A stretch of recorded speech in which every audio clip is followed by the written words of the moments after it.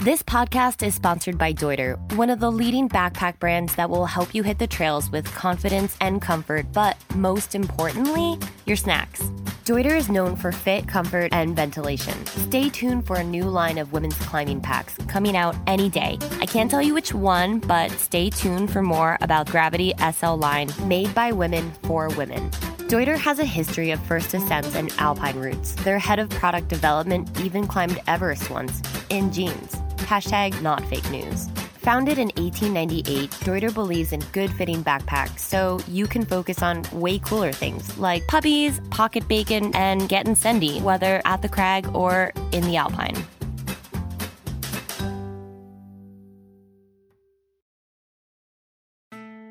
We're working with BetterHelp to connect you to licensed therapists because even though my advice and opinions are free, I am improvising the whole thing.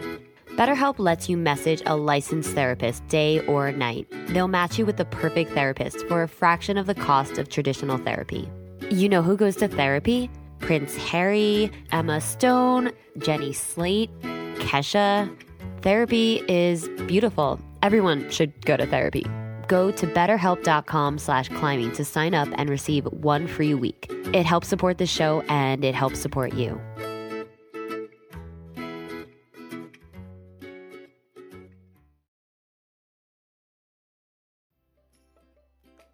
Do you have a best friend? Like a best friend, as in BFF in all capital letters.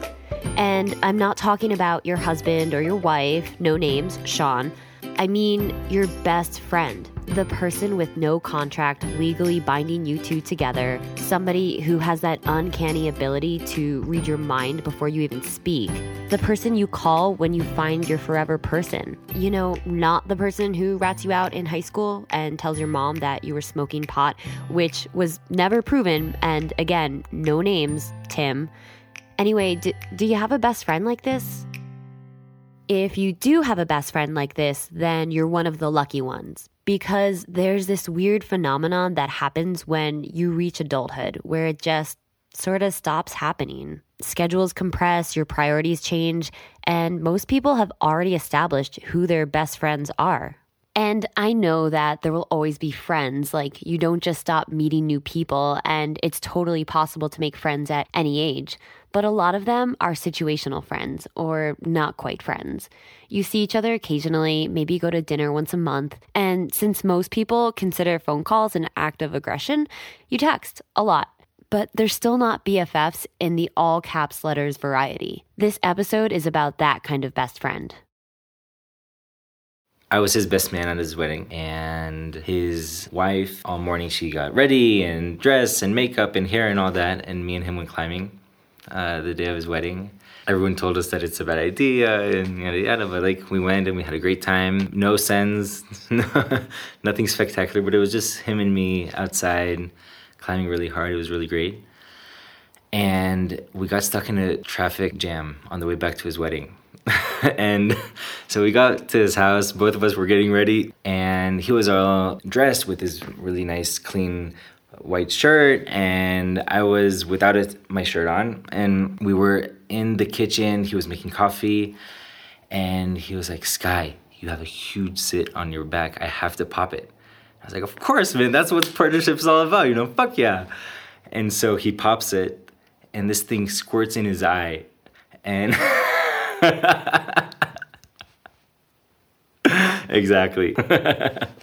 And we were like, oh my God, that's the best thing that could have happened, because what if it would have squirted on his clean white t-shirt, you know, or his shirt?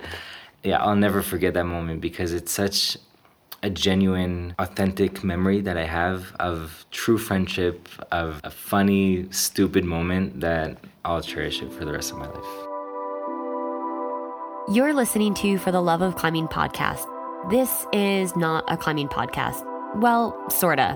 This is a funny, sad, and somewhat uncomfortable podcast about choosing vulnerability and talking openly about our pain. This podcast is sponsored by Dirtbag Climbers. Here's the show.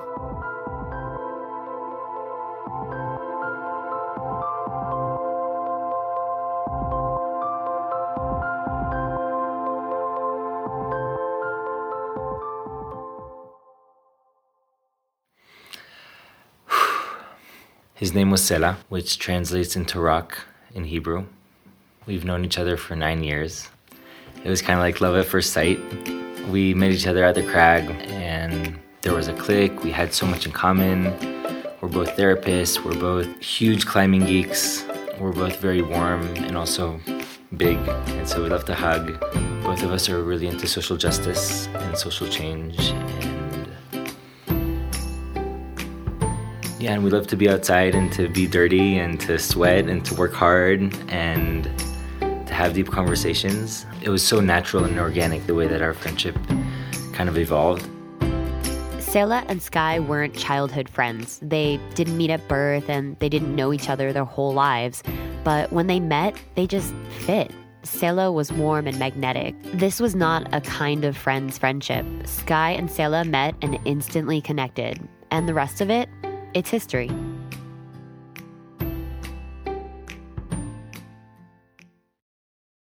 We noticed that we have a really good connection and we both enjoy each other's company. So we started doing weekends together, whole weekends and trips.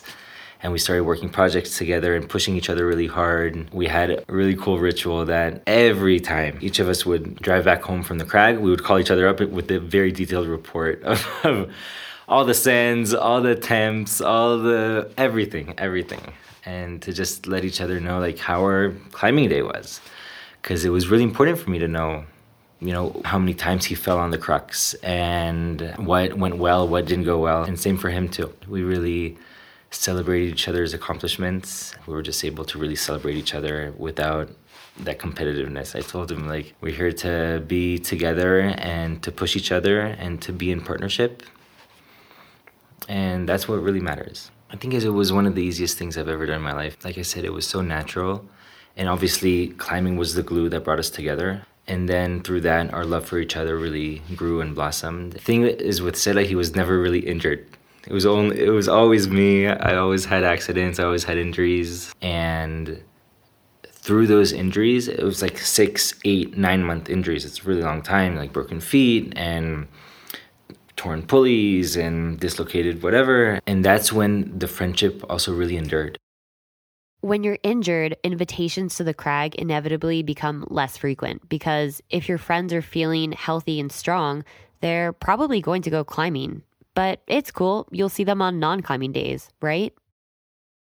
And so it was really beautiful to see that, yes, climbing is the main glue that brings us together. And just our friendship and our partnership and the love that we have for each other is stronger and bigger than just climbing. It didn't matter if Sky was injured or if life got busy. Sela and Sky were best friends, period, to the end. This was some full-on bromance, the highest level of friendship between two men. It was so immense that Sky even officiated Sela's wedding. The wedding itself, I helped officiate half of it because in Israel, everything has to be with a rabbi and Judaism and yada yada. But I was like, okay, scooch over, dude. I'm taking over. And I was able to facilitate a really beautiful ceremony, taking 2 climbing ropes and weaving it into the audience and having someone take the 2 rings and threading the rings through the rope. And basically the whole community passes the rings while I talk about community and partnership in climbing and how strong it really is. Yeah, I was really honored to be able to do that for his wedding, especially because he's my main climbing partner, and also to see him build a relationship with his wife, who is also his climbing partner, and just really be able to support him in that, in both of them, because I saw their relationship blossom and grow from the beginning. Sky moved to the US, but he and Sela remained best friends. Nothing changed except for the distance. They would talk all of the time, give each other the same updates after they went climbing. Keeping each other in the loop was always really important to both of them. And on Sky's birthday, Sela called him to talk for hours. He was actually also on his way back from the crag with his wife, and so we had a video chat. They were singing happy birthday to me, and the day after he called me as well. There are not a lot of crags in Israel, and there are a few under the radar crags that are being developed. He asked me which crag to go to, and I told him where to go, but he's dyslexic. And so in northern Israel, two of the new crags are the Sheep's Crag and the Goat's Crag. And I told him to go to the Goats, and he forgot. And so he went to the Sheep's. And it's very, very underdeveloped. And when I got the call, I thought I knew where he was. I told everyone, no, he was at the Goat's Crag. And he went to the Sheep's. It made sense because he always got lost. He never... he had the worst memory. I was at yoga at the climbing gym, and I stepped out and saw 5 missed calls from his wife and a message, call me when you can.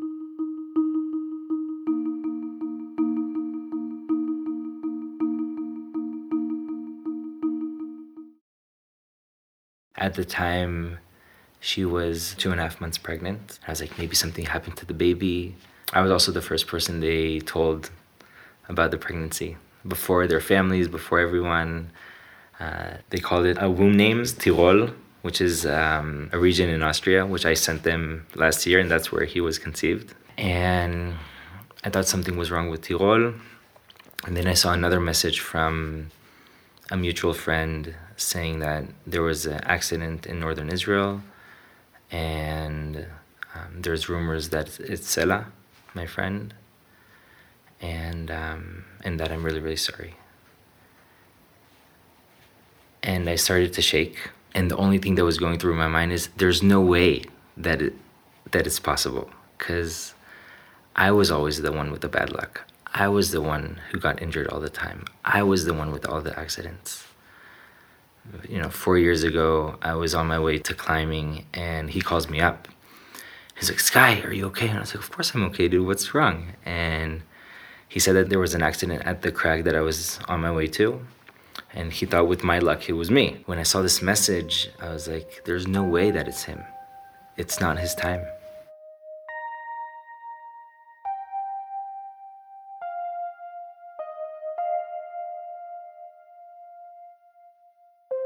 I called his wife, and she seemed really relaxed.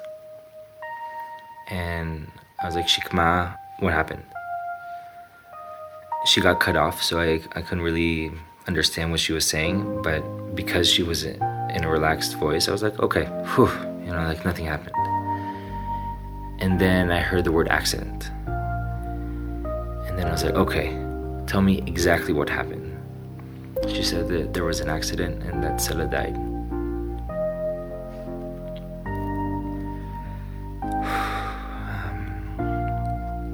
I collapsed on the ground and started crying and screaming. I couldn't believe it on one hand, and I visualized it, like exactly what happened. And that visual is still in my mind till this day. Sela and Shikma went to a really underdeveloped crag. Neither of them had been there before. That day, seemingly like any other, Sela got on a warm-up climb, and at the third bolt, the huge piece of rock that he was on disconnected from the wall. The boulder fell, taking Sela with him and crushing him below.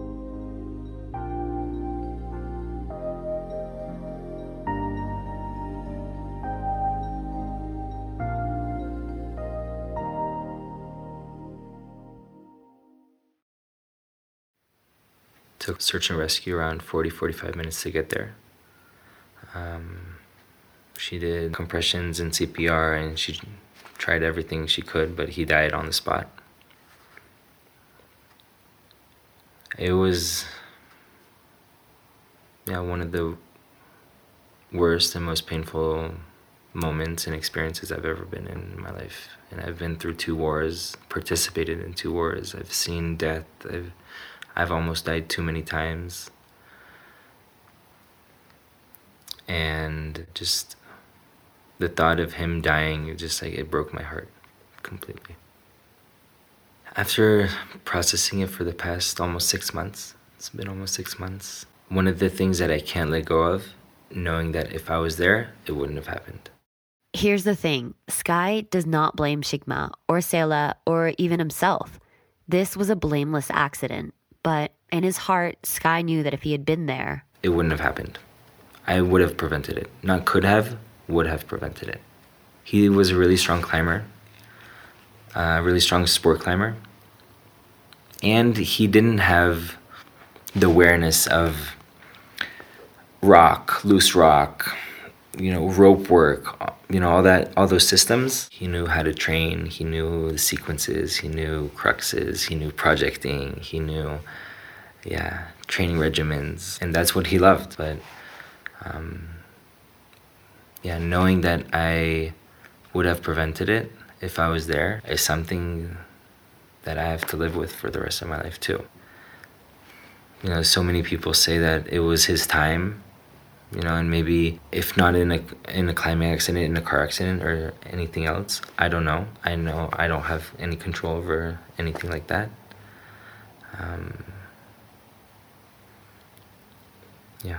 The only answer I think that I'm able to understand is that there's no such thing as textbook grief.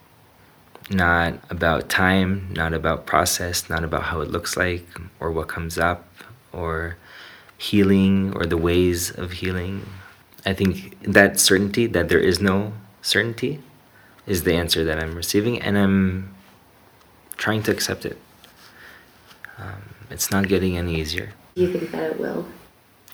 I think that it will. It's something that I am trying to learn how to live with. His death. And I have hope too. Loss is losing a million little pieces of that person in a million different ways.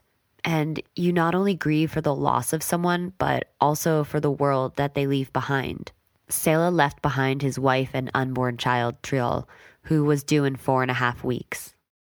And a big hole in my heart that I'm not going to even try to replace because that's impossible. And he left such a huge heritage of love and support and caring and doing really, really, really meaningful work in this world and genuinely making it a better place. He was a leader in every way possible, charismatic in a really humble and beautiful way, and very gentle, even though he was humongous. He had the biggest biceps I've ever seen. Always drooled on them. Everyone wanted to be around him. All the people that he worked with, all of our community. He was a rock. His name is not by accident that his name is Sela. He was a rock in every way possible. Everyone in the climbing community knew him. He was consistent.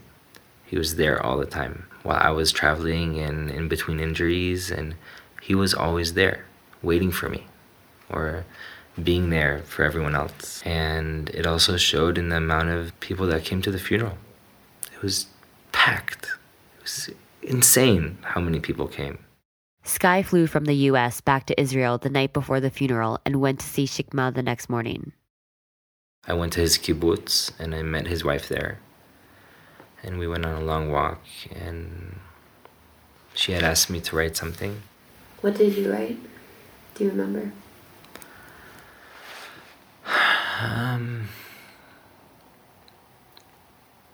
How much he meant to me in every way possible, in every part of my life. I wrote about who he was, to share with people my perspective of him, because I was the closest person in his life for a really long time. No one knew him like I knew him. Not even his wife, not even his family. And so just to share a bit with, 1,500 people who came to the funeral about the way that I saw him and how I experienced him and just the beautiful, wonderful man that he was. Sela's funeral wasn't conventional at all. There was music, The Killers, some Pink Floyd, and a ton of people. 1,500 people to be exact. I don't even know that I know 1,500 people. In Judaism, there's a ritual called Shiva. Did I say it right? Shiva. Shiva. Yeah. Which means you sit and mourn for 7 days, Traditionally, there are 5 stages of mourning in Judaism. Shiva is considered the 3rd stage of mourning, and after the funeral is over, the killers were done playing, Sky came and sat Shiva for 2 weeks with Shikma. And the whole family and community come and support, and so I was with her for those whole 7 days. Also, I didn't have anywhere else to go. I came to be with her and to try to grieve and process this whole shit show myself. And it was complicated. We went to 2 ultrasounds, and that was really confusing. Easily, I found myself in his shoes, like taking his wife to an ultrasound and standing next to her and holding her hand and seeing a heartbeat. So many emotions came up for her, for me, and I'm also not this child's father. And it was just really complicated. Not knowing if I need to move back to help her out. I can be as supportive as I can and share with this child about his father. Be a loving, supporting human being in his life. And I'm not his father. I'm not his father, and what am I? What role do I play in this? So that was really complicated for me too. Sky eventually had to figure out what his role could be. I mean, he lived on the other side of the world. It was complicated. Taking on this role, it wasn't in his religion, and it wasn't out of obligation. But there's just something that I'm not really able to describe about the fabric of true partnership, especially in climbing for me, and how strong it is, and how incredible the ties between 2 people. Not only being tied into the same rope, just sharing those experiences and the highest amount of trust and the lowest lows and everything in between. And in that partnership and relationship, I would do anything for him. Also move back to Israel and raise his child. Yeah, we showed up in each other's lives. Like, we really, really showed up. It's kind of tingled when you said that. So what was really interesting is that a ton of climbers came to the funeral. So many people came and showed love and support to Sela and just the whole community. Because that's when it also really counts and matters. And the Shiva is different. Shiva is more homey. People sit down and really have conversations. And I noticed that there was a huge discrepancy between the amount of climbers that came to the funeral and the amount of climbers that came to the Shiva. And I was wondering where that is coming from. My thoughts was that this accident, this death, touched so many climbers in so many different ways. Not only of personal grief and mourning and trauma, but also something is missing in the community, or this could have happened to me or a loved one, because we all climb all the fucking time. We do this all the time. It could happen to any one of us at any time. And so I think it touched home to a lot of people, and not a lot of people really knew how to express it or what to do with all these feelings and emotions. People know how to show up and be present, but not necessarily express it and talk about it. 2 weeks after the funeral, me and his wife had organized a climbing event in his memory. So we cleaned up our favorite crag, and a lot of people showed up. And it was just a really great day to be out, and a lot of people were climbing and just having picnics and being together and sharing that space together. Was really great. Towards the end, I had a feeling that something's missing. So I gathered everyone and we sat in a big circle. We're like 70 climbers. And I started in saying that these past 2 weeks were pretty much hell for me. Couldn't imagine anything worse. And really painful and complicated and really hard. Yeah, so I just opened it up to being vulnerable, because I was sure that I wasn't the only one. Yes, he was my climbing partner, and yes, this incident touched so many people in so many different ways. And just invited whoever wanted to talk, to just share an experience, a memory, a feeling, whatever. And wow, we couldn't stop them.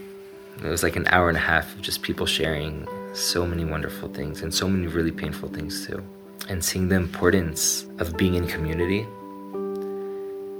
because a lot of people experience grief, a lot of people experience trauma.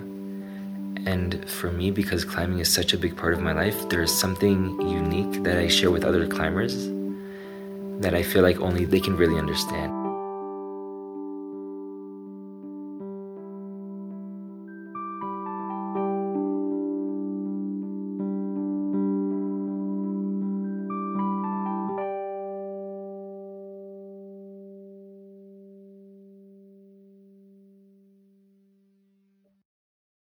Yeah, because people just wanted a place to do something with all these things that have been building up inside, and no one really knew what to do and how to do it. And it was like, a synchronized sigh of 70 people, and so needed, so needed. If you're anything like me, then you probably spend a lot of time avoiding things like people you went to high school with, or maybe coughing children. And it's not because I don't really love awkward encounters or kids, but I'm all about avoiding unpleasant situations and the feelings that come with them. We do this with grief too. I'm having a really hard time.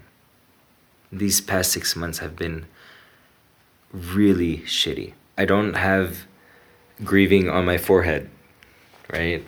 And people forget, or I don't always show everything that's going on. And also, I'm not grieving 24/7. And also, grief is so unsexy to talk about. It really is. It is really, really hard to talk about it. It's really hard to be in the presence of. I've had really good friends that have been avoiding me for the past 6 months because they just don't know how to be around me, and I totally get it. Why not put a band-aid on it and let's continue living our lives? But it doesn't work like that. You know, I go to sleep every night with this, and I wake up every morning with this, and it's not going away. Sometimes all I need is a hug. You know, all I need is, let's go on a walk outside in silence. Grief can look like so many things, and also support can look like so many things too. This can be fixed, and there's no expectation for it to be fixed by anyone or by myself. And I just need to learn how to live my life with this now, with the sadness and the pain, and also with the beauty and excitement and passion and fulfillment that life brings. Because life is colorful, and it has the dark moments and it has the really light moments. It is a inseparable part of it. Sky doesn't seem angry at climbing. Like, I think a lot of us might feel really angry with climbing if we lost our best friend. But Sky's passion and love for climbing have only grown. And the more we talked, the more I saw this reflected in his words. His relationship with climbing went through this strange evolution from hobby to lifestyle to community and identity. It's hard to detach from that. And even though climbing is what took Sela away, Sky remembers how many things it did add to his life. It shaped how he sees this world. How I see this world and how I see my life and others. And climbing is the shit. And it's gonna change for me a million more times as it did in the past. And that evolution is healthy as long as I'm connected to my intention. Why am I doing it? Am I doing it to avoid and to run away and to escape? Am I doing it to push my limits, my mental and physical and emotional? Am I doing it to go on adventures and to explore and to meet new people and new places in the world? Am I doing it to connect in different ways to my soul and to my spirit and to nature? There's so many different intentions, but as long as I'm connected to my intention, I hope to do it for the rest of my life. And yeah, there's a lot of risk, and it's also really healing for me. Being in nature is healing. Being with good friends is healing. Going on adventures is healing. Standing on a summit is healing. For me, it gives so much taste of life. And it doesn't always taste good, but there's a lot of richness.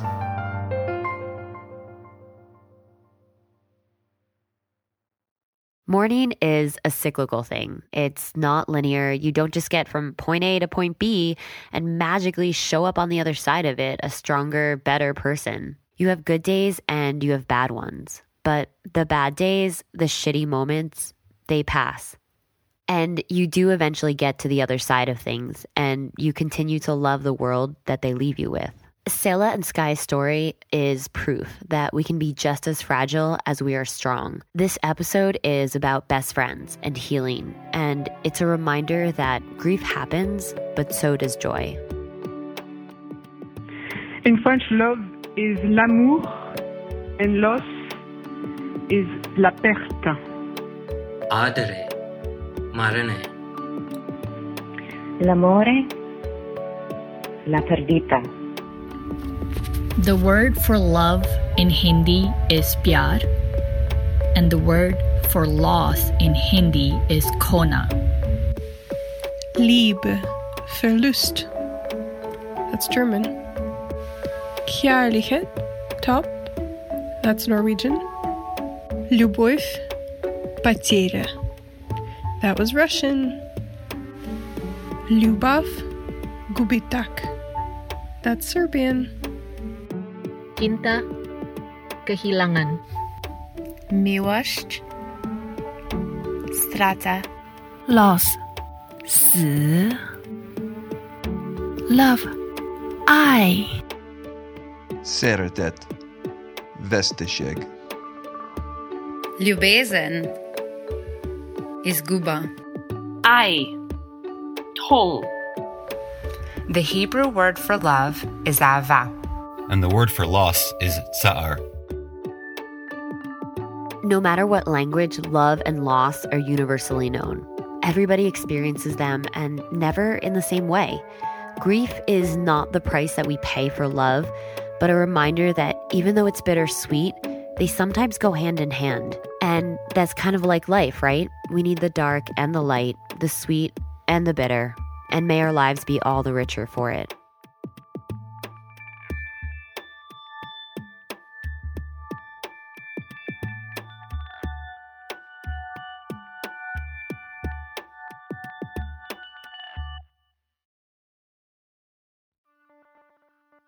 Even though I still have no idea what I'm doing, things are happening. And if you'd like to help out and support this podcast, please check out patreon.com. That's Patreon, where you can sponsor us for as little as $1 per episode. It really helps keep this podcast going, and I'm so grateful for all of your help. Special shout out to Cameron McAlpine because he makes this thing sound good. And a big thank you to everybody who knows how to speak another language. You are infinitely cooler than I am.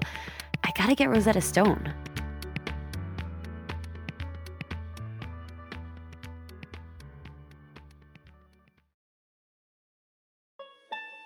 You're listening to For the Love of Climbing podcast. A huge thank you to Deuter, one of the leading backpack brands that will help you hit the trails with confidence and comfort. And to Evo Hemp, who is on a mission to bring you quality hemp products that are both affordable and accessible. What the heck is hemp anyway? We'll have to tell you next time. Support companies who support this podcast. We couldn't do it without them. If you liked what you heard, you can leave a review on iTunes or give us a like. Like all good things, you can find us on the internet. Until next time.